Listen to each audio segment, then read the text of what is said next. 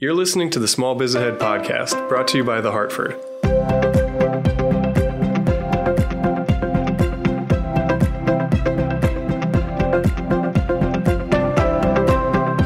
Good morning, everybody, and welcome back to another episode of Small Biz Ahead, the small business podcast presented by The Hartford. This is John Adakonis. I hope you are having a wonderful day wherever you are. I am joined, as always, by my co-host, Gene Marks. Gene, how are you doing today? Hey, John, I'm doing good. Yeah, this is good. We left our videos on while we're having this conversation. Should be doing a little bit more of this. I like seeing your smiley face when we talk. It's that virtual empathy, you know? Yeah. Everyone, today we are joined by a special guest. Her name is Sarah Noel. She owns Between the Lines Copywriting, and she is a marketing strategist. And she's here today to talk to us a little bit about SEO, which is kind of one of those universal mysteries that I feel that is never fully understood. So Sarah, we are excited to have you and to dive in to learn a little bit how SEO works and how we can think about it for those locally owned and operated businesses out there. Thanks for having me. Yeah, thanks so much for joining us. So at a high level, SEO stands for search engine optimization. What does that mean to the layperson? Okay, so like you said before, everyone's confused about what SEO is because it's a tech term. I think by looking at it under this tech umbrella is why everyone is so like, what the heck is that? How do I do that? I don't understand it at all. So search engine optimization is exactly what it sounds like. You're optimizing your content for search engines, specifically for Google, probably, because when was the last time you heard somebody like, I'm going to go look that up on Bing? Nobody uses anything else. I'm sorry if you're listening to this and you're obsessed with Yahoo or something, but for the sake of my answers, we're going to be talking about Google. So if you have a website, that's primarily what my expertise in as a website copywriter, that's what I focus on. And that's where I'm able to give the most knowledge is website specific SEO. So all you're doing when you're optimizing your website for search engines is just increasing your chances of showing up on that page one of Google. Awesome. Now, when I think about SEO and I think about conversations I've had kind of casually or with others in the trade, one piece of common advice that I cringe at when I hear is like, yeah, you just need more keywords. And I think there's this notion that if you can load up your page with keywords and if you can hide your font in the same color, is there ways you can kind of cheat the system and show up? And I don't think what many people realize is like the millions of ingredients that go into an SEO ranking and how that changes not even day by day, but hour by hour. As we're kind of thinking about how to optimize that content, are there a couple high level like themes or buckets, or how do you approach kind of looking at a site and say, how do I make this content more valuable to Google and hopefully show up in front of the people I'm trying to capture? Well, first of all, I would never advise to do what you just said. Absolutely not. If anyone's listening to this and thinking, yeah, let me go stuff a bunch of keywords and change the font to something translucent, do not ever do that. That's going to hurt your chances of showing up anywhere on Google. They're about to blacklist you from Google for doing that.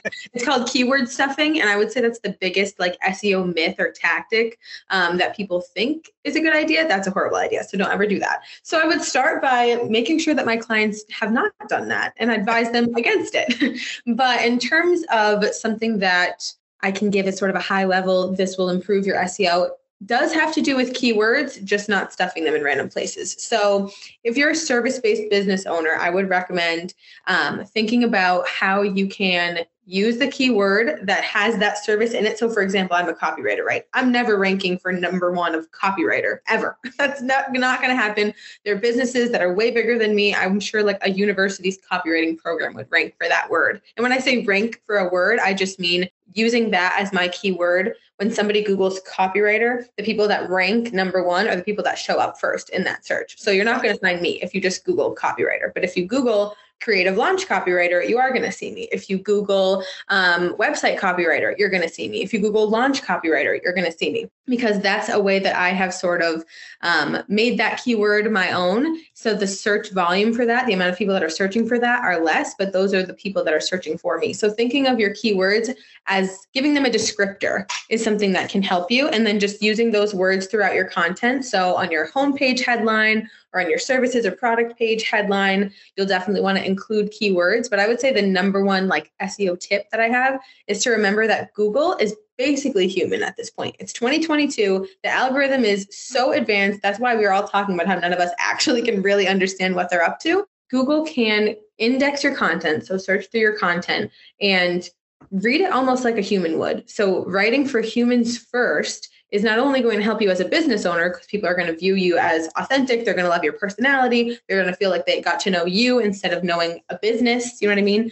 Your website is more of a conversation than it is a billboard. Google is going to like that same vibe too. They want you to write like a human so they can keep humans on your site, so then they can view your site as credible and then recommend it to their searchers. I think that's interesting because I think that many people are trying to kind of get into Google's good graces, but I don't think what people always kind of complete in the mental transaction is that Google's a customer service platform, right? Like exactly. They're happy when the people using the search engine are happy.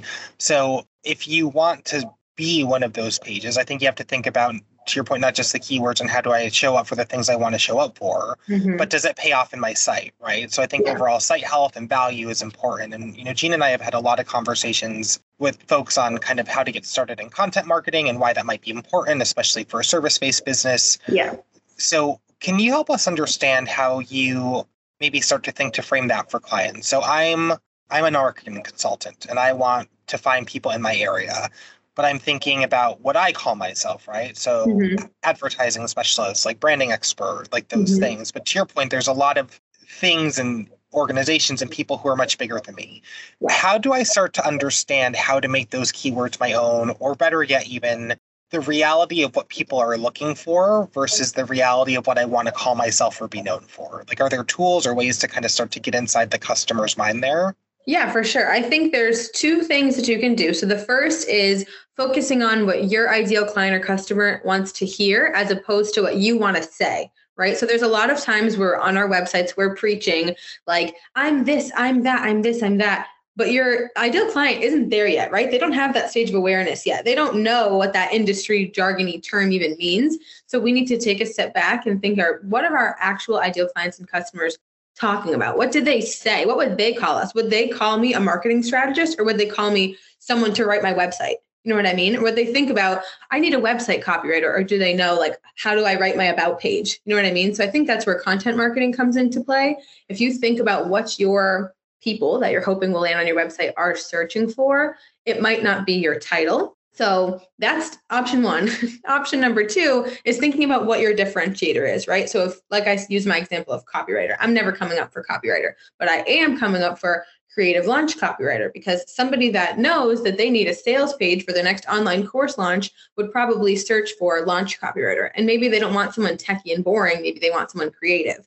So they added those descriptors to help find the more specific result that they want. And then I come up for that because I'm that person. But if someone were to search, copywriter for tech industry, I'm not coming up. I don't know anything about the tech industry. So I think that using descriptors that your ideal clients would actually use is a good way for that. Also adding your location. If you look up copywriter, Worcester, Massachusetts, there I am, because that's where I live. And that's where, the local clients are going to be. Local SEO is really important if you're a business that's not virtual. If you're like a photographer, or if you're obviously like a brick and mortar store, you're going to want to include location in those keywords. But keywords should be everywhere throughout your whole site, so you have the option to use all of those different things. So I could put my location in my descriptor. I could call myself a website copywriter on my homepage, and a launch copywriter on my services page, and a creative copywriter on my contact page, and I'm going to come up for all of those things. So you don't have to just pick one. So thinking about all your differentiators and adding that is a good place to start. Awesome. And I also think about backlinking as it relates to SEO and domain authority. So for folks who don't know what those terms mean, backlinking is typically when someone else is putting a link to your page on theirs.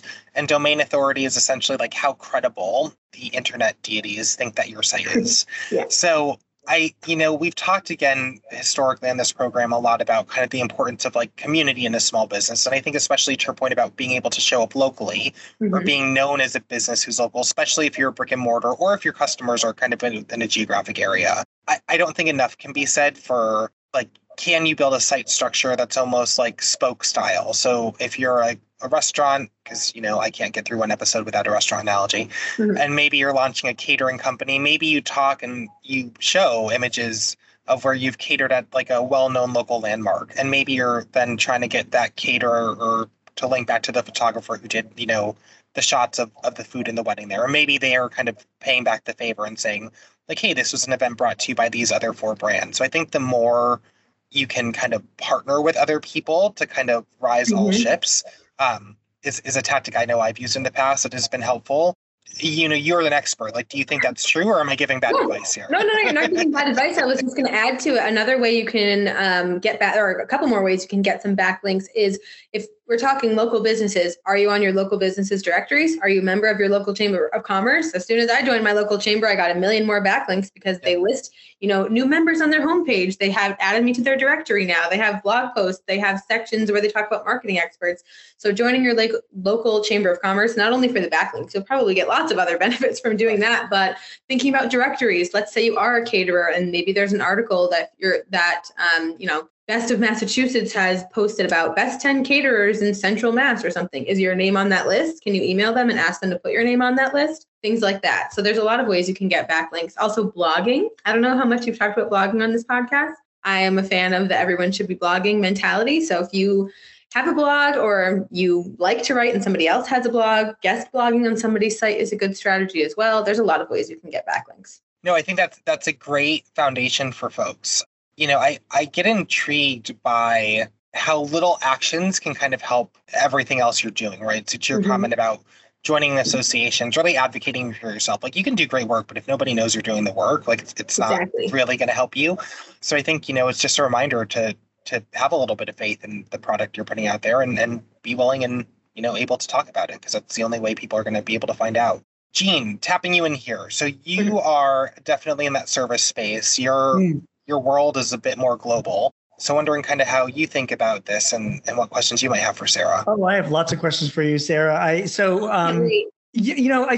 run a company outside of Philadelphia. We have about 10 people. We sell CRM software. Okay. My website is marksgroup.net.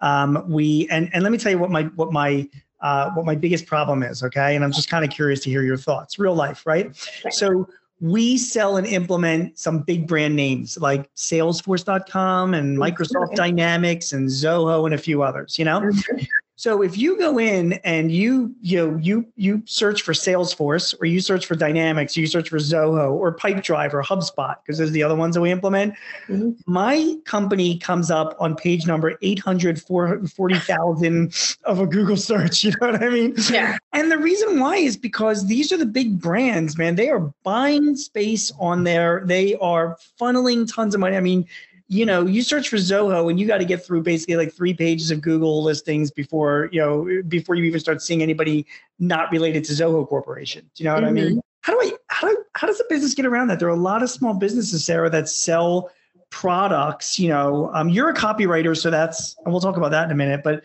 there's some people that are in the distribution business, or they're in the, I sell, GE refrigerators, or I'm a car dealership, or I'm a restaurateur. When people search for you, the big brands take up all the space. Do you know what I mean? How does a small business get around that? So it depends on the type of small business that you have. So if we're a car dealership, for example, I'm going to Google Kia Telluride near me. You can't get a Telluride anywhere right now. So, that's a whole other story. So you'll put near me, and that automatically, gives you the location-based stuff. But if you don't have the luxury of being able to do that, like if I Google, Kia Telluride right now, Wagner Kia in Shrewsbury is going to come up, or maybe for you, the Hartford one is going to come up. But if you're somebody who is, more of a global audience, like you said, is your ideal client actually just Googling Salesforce? Are they just Googling HubSpot? You know what I mean? I think that your better opportunity would be from answering their questions. So Google loves when people ask questions, and they love to optimize content that answers that question. So what's a frequently asked question that they have about the service that you're providing? Like, are they Googling what is a CRM? Are they Googling how to implement my CRM? Are they Googling what's the difference between Salesforce and HubSpot and whatever? Are they, you know what I mean? I think getting into the questions that they have about it is your biggest way in, because Salesforce and HubSpot and Zoho and all of them aren't talking about each other. You know what I mean? If you're talking about all of them, or 5 best CRMs to use, or which CRM is best for my company, things like that, answering the questions is going to be your in. I love that. And, so a couple comments on that. So comment number 1 is we have a pretty active blog on our site, and we write about different things about the products that we sell. We get about 20,000 visitors to our site a month. right? Mm-hmm. And when you hear that, you're like, whoa, that's a lot for a small business. Yeah. Well, before you get too excited, there's like one article that we wrote like 2 years ago about Microsoft Teams and integrating it with Office, and it gets 99% of the hits.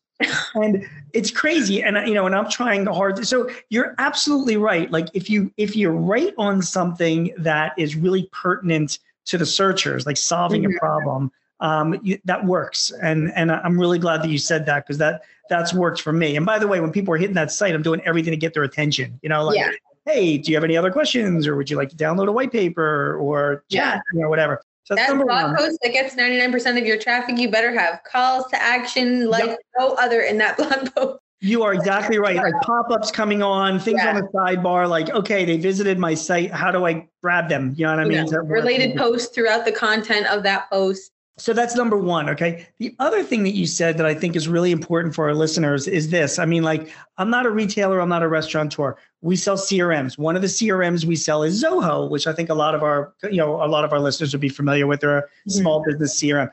As you were talking, Sarah, okay, because you said something really interesting to me. I Googled Zoho near me, right? Yeah. The first name that appeared was my freaking company on the map. The first name. And I never thought, I never really thought about that, but it's so, Google seems to be so much more localized than it ever was before. Is that a fair statement to make? Yes, definitely. If you Google near me, you're going to get stuff that's near you. But even anything you're Googling, you're going to get results that are a little bit more tailored to your location. I used to live in Canada for a year. I would Google something and my page one of Google would be different than, my mom Googling it in Massachusetts. It just is so tailored to every single thing about you. Google, she's in your brain. They know what's up. So Google is smarter than we think. Yeah, it's really important to know that. And I think it's important for our listeners to know that localization is really, really important. Like Google seems to be really into that. Now I just Googled Dynamics near me because we sell Microsoft Dynamics. Nothing. I got like General Dynamics and Dynamics Pharmacy.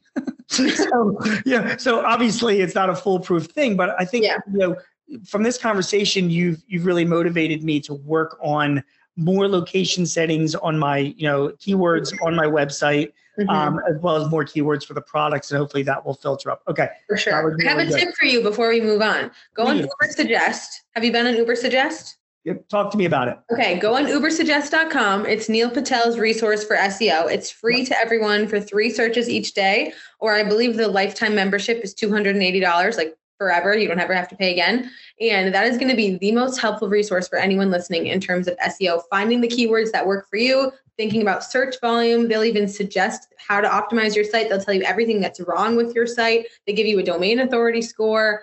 Everything you ever want to know about your site and SEO, you're finding it on Uber Suggest. So first of all, thank you. It's Uber Suggest, like Uber, like it has nothing to do with the car. Yeah, nothing to do with the car, but spelled like the car. Ubersuggest.com, and it redirects me to Neil Patel's site, which actually raises another question I was also going to ask you. So Neil Patel, I've known him for years. I've interviewed him a few times. He is, a social media giant. So if you're listening to this, and you really want some high level social media, advice and consulting and strategy, Neil is fantastic for this.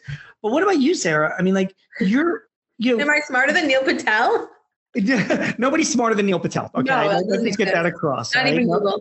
Yeah, no offense, but your company is called Between the Lines Copywriting. Yes, it is. So that's not Neil Patel. That almost says to me like you would work with a marketing strategist, a digital strategist, and work together to put together the right type of copy for a site. Tell me more about what you do and how you help your clients. So I am a website copywriter primarily, but I also offer sales pages and email marketing and content writing and everything like that. So the way that I structure it is I have 2 sort of like bigger client projects, one being a website, one being brand messaging in a website. I guess there's 3, and then a third being a sales page, which is typically for something like an online course launch or some sort of educational service that someone's providing. A sales page is basically one long website that tells you everything you need to know to, feel confident in investing. It's usually a large price tag attached to the sales page. But like I said, websites are my thing. So that's how I got into SEO, because you cannot be a website copywriter and not have at least a little bit of knowledge about SEO, or your copy is going to be irrelevant because people will search for it and they will never find it. So I was finding that a lot of people in my industry are conversion copywriters. So writing copy that sells, obviously you're getting people to click those call to action buttons. But to me, that felt obvious. Like, of course, I'm a conversion copywriter. Why else would you be a copywriter? To drive conversions, that's the point. So I wanted to add an extra layer to that to be able to offer my clients, hey, not only am I getting you conversions, this is also optimized for SEO. So I every time that I write a website, I take their keywords into consideration. I make sure the word count is as long as that, Google deems it should be, which is 300 words a page. I never put, big blocks of text on a site, all the things. I optimize their site for SEO in addition to writing their website copy. So that's my day to day. So if I were to hire you, now I have an existing I have a couple websites, but let's say, again, we'll take my core website for my company. Mm-hmm. And so it's existing. We're not creating it from scratch. Mm-hmm. Number one, what would you do with like an existing website like mine? I know you haven't looked at it, so I'm not just generally, what would you do with an existing website client? And we don't have to get particular, but I'm just, for our listeners, what does a service like this cost? So if you're building a website from scratch, I'm ignoring your current website for a second. If you're building a website from scratch, my services start at $4,000. That's a pretty normal investment. You definitely can find it for less. You absolutely will find it for more, depending on the length, depending on how robust your website is, right? If you're just home, about, services, blog, contact, $4,000 flat is what you're getting over here between lines copywriting. If you're adding a sales page, that's adding some more. If you're adding a resources page or portfolio page or additional services pages, then we're getting into a little bit more, obviously, as we keep adding the pages. And I've got to interrupt you right there, and just to make sure that I assure when people are listening to this that they understand, like, you're making an investment in in an asset for your company that is going to be not only driving potential prospects, customers to your business, but also helping you create your brand and build value in your company. So, and this is an investment that it pays off over years. So I just don't want people to get like, oh my God, $4,000. Like I know. I can speak to that a little bit. It sounds like a lot. So you're hearing, oh my God, $4,000. That's a lot of money, right? Especially if you're a small business owner. You're using that website copy, like Jean said, for years and years to come. Typically 3 to 4 years is the shelf life of some good website copy. I often have my clients use their website copy for other things: Instagram captions, blog post ideas, email marketing. I'm giving you the copy. You can use whatever you want. It's on your site, but you can continue to use it elsewhere. And I primarily work with service-based business owners. So think like brand designers, wedding planners, photographers, anybody who has a service that they're providing someone else. They charge, let's use photographers for an example. One wedding photographer hires me for $4,000. They book one wedding. They just charge them $10,000. They're going to book tons of weddings. They're going to book hundreds of weddings using this website copy. You make your investment back in one client. One person fills out your contact form, you just made your investment back instantly. So the return on investment is insane.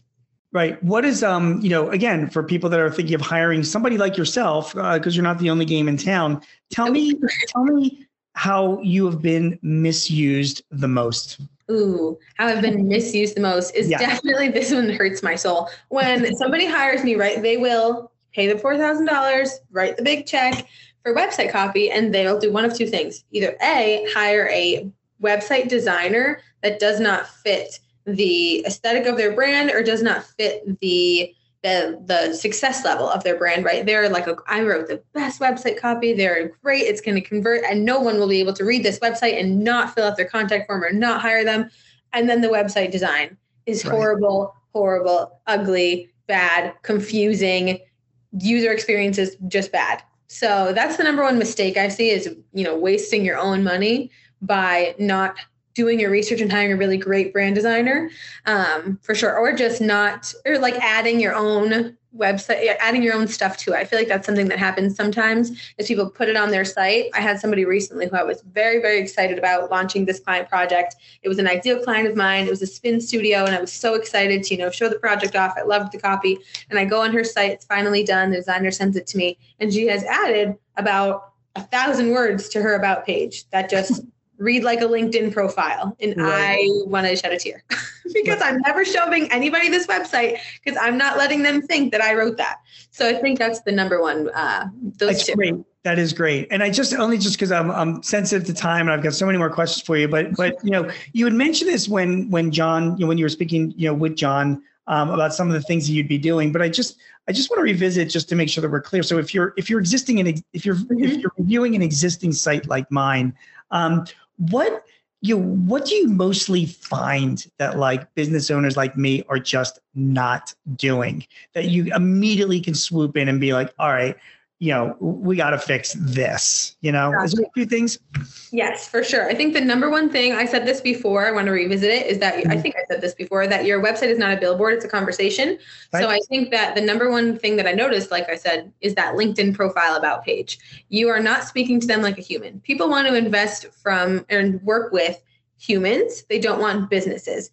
They don't want stuffy content. I understand if you're a business and you're trying to look professional, I think there can still be personality added to that, even if it's not, me. Obviously, if you go on my website, you're going to see as much personality as could be on a site because it's just me and I'm just one person providing a service. If you're a business, I understand that you can't do that, but I think that you still need to add a little bit of spice to the site. I think that's the number one mistake I see, is that it's so boring and looks like everyone else's that you need to add a little element of differentiation. And then big blocks of text is something that I see a lot, big paragraphs that nobody's reading, headlines that aren't really attention grabbing or keyword focused, and then word count. I think that people post a lot of, their pages have a lot of information, but they don't realize that it's not, enough. And on some pages and on other pages, they don't have anything good to say. It's like, contact me. And you're like, okay, Google hates you for that page. Final question has to do with just overall with Google overall. So it's a two-part question. First of all, is Sarah, is Google the only game in town? Is that it's Google? Does anybody search anywhere else? Do you ever make? I know these are a bunch of questions, but it's all the same theme. Like, do you ever suggest to clients that like maybe Google isn't where you need to be? The second part of that question has to do with ads. You're all about great copywriting and SEO. But that's all organic. So, the question, people place ads, on Google, and that's what Google wants, isn't it? They want you to spend money with them, to get noticed online. So, are we wasting our time with SEO? So number one is, of course, So let just tell me about Google being the only game in town. And number two is give me your thoughts on Google ads, and then we'll be released to the world. I will be succinct. I could talk about both of those things all day. So number one, I was already talking smack about Bing and Yahoo and everybody else before, so we already know my thoughts about that. The word search is literally synonymous with Google. When was the last time you heard someone, let me Bing that real quick. Let me Yahoo that. You say, I'll Google it. Everybody says, let me Google that. Even if they don't even mean Google, even if they don't have Google set as their, go-to search engine on their phone or on their computer, you still say, I'm going to Google that. Google is the only one that matters. I don't want the universe to hear me and then be upset with me about that. But it doesn't really matter though, that Google is the only one that matters when it comes to SEO. You're not doing anything Google specific when you're adding keywords. You're going to show up on other search engines too. It's just that nobody cares. Nobody's looking at them. So when you're optimizing your website for SEO, you are thinking of Google when you're doing that, but Google is just a term for search engine. Okay. It's synonymous with search and synonymous with search engine. So you don't have to you're not saying in somewhere in your back end of your site, hey, at Google, you know what I mean? You're just putting keywords and it's going to work for everyone. The only Google specific thing you should be doing is using Google Analytics and Google Search Console to see how, where your traffic is coming from, which pages are performing the best, which on your site, you would see that one blog post from 2 years ago would be number one in terms of page visits. That's really helpful information to see which pages on your site need help. If your services page is the number 17 on most visited, you're doing something wrong as a service-based business. That should be number 3. So that's my speech on Google. Now in terms of organic versus paid. Organic is always the way to go over paid. The reason why I say that is 2 things. The first, as soon as you stop paying, the benefit goes away immediately. You stop paying for the ad, no more traffic comes to you. You're just throwing money at the problem. It's like a Band-Aid. So you'll get in front of people, sure, but when was the last time you trusted an ad, right? Do you like ads? Nobody likes ads. When you go on Google and you search something, you're going to skip past it says ad and then the thing. You're going to skip past till you can see the real page 1 because they paid for that. They didn't earn that spot. That's not authentic. Organic marketing is way more authentic and way more beneficial because, like you said, that one blog post 2 years in the making, that's organic marketing for you. That makes up a ton of your traffic. But ads, the second you stop that campaign, you're done. Yeah, and I think, I have a little perspective on that too, because I think it is a bit about a mix on what you're trying to do. So I think an SEO strategy is number one, because that's going to make sure that your site is healthy, right? And then when I think about how Google keeps changing their page, it's no longer just here's 3 promoted links and here's all your organic links. It's like, here's your 3 links that you paid for, and here's the questions that people are asking, and here's things that are similar to searches like yours, and now here's the organic listings. Yes, exactly. So everything Sarah's talking about, especially thinking about it as a conversation, are you answering a question? That's going to bring you up, because you might actually be answering a question that Google is saying people are asking.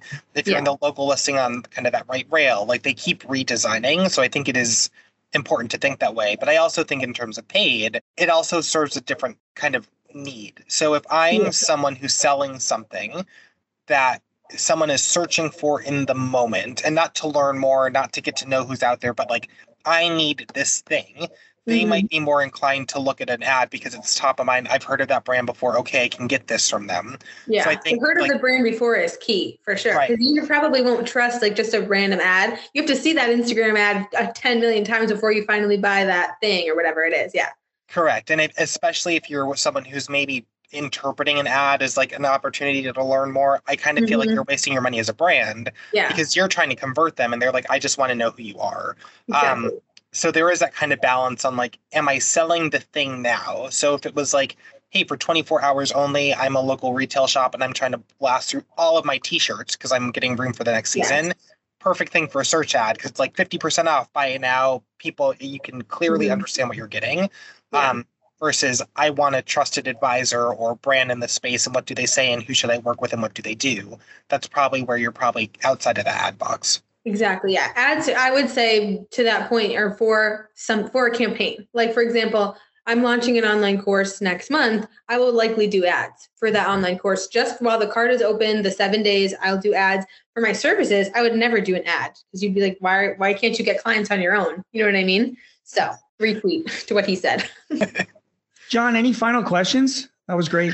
No, I think this was great. I think, what was interesting that might be worth a follow-up conversation at some point is kind of that once you've gotten people in, are they having the experience you want? So Sarah, to your point, kind of like where you've been misused, you do this great copy and then there's no user experience. And then the cycle is, right, then that tells Google that people want to bounce and they don't want to be there and they're going to deprioritize the work you just did. So I think there is that understanding there's a whole bunch of different elements when it comes into how you show up online that probably require a specific level of expertise, but they don't work in a silo. So you can have the best copy in the world. If you have a poor site structure, it's not going to help. You can have the best like jazzy site in the world, but if it doesn't actually give you the information you need, people are going to leave.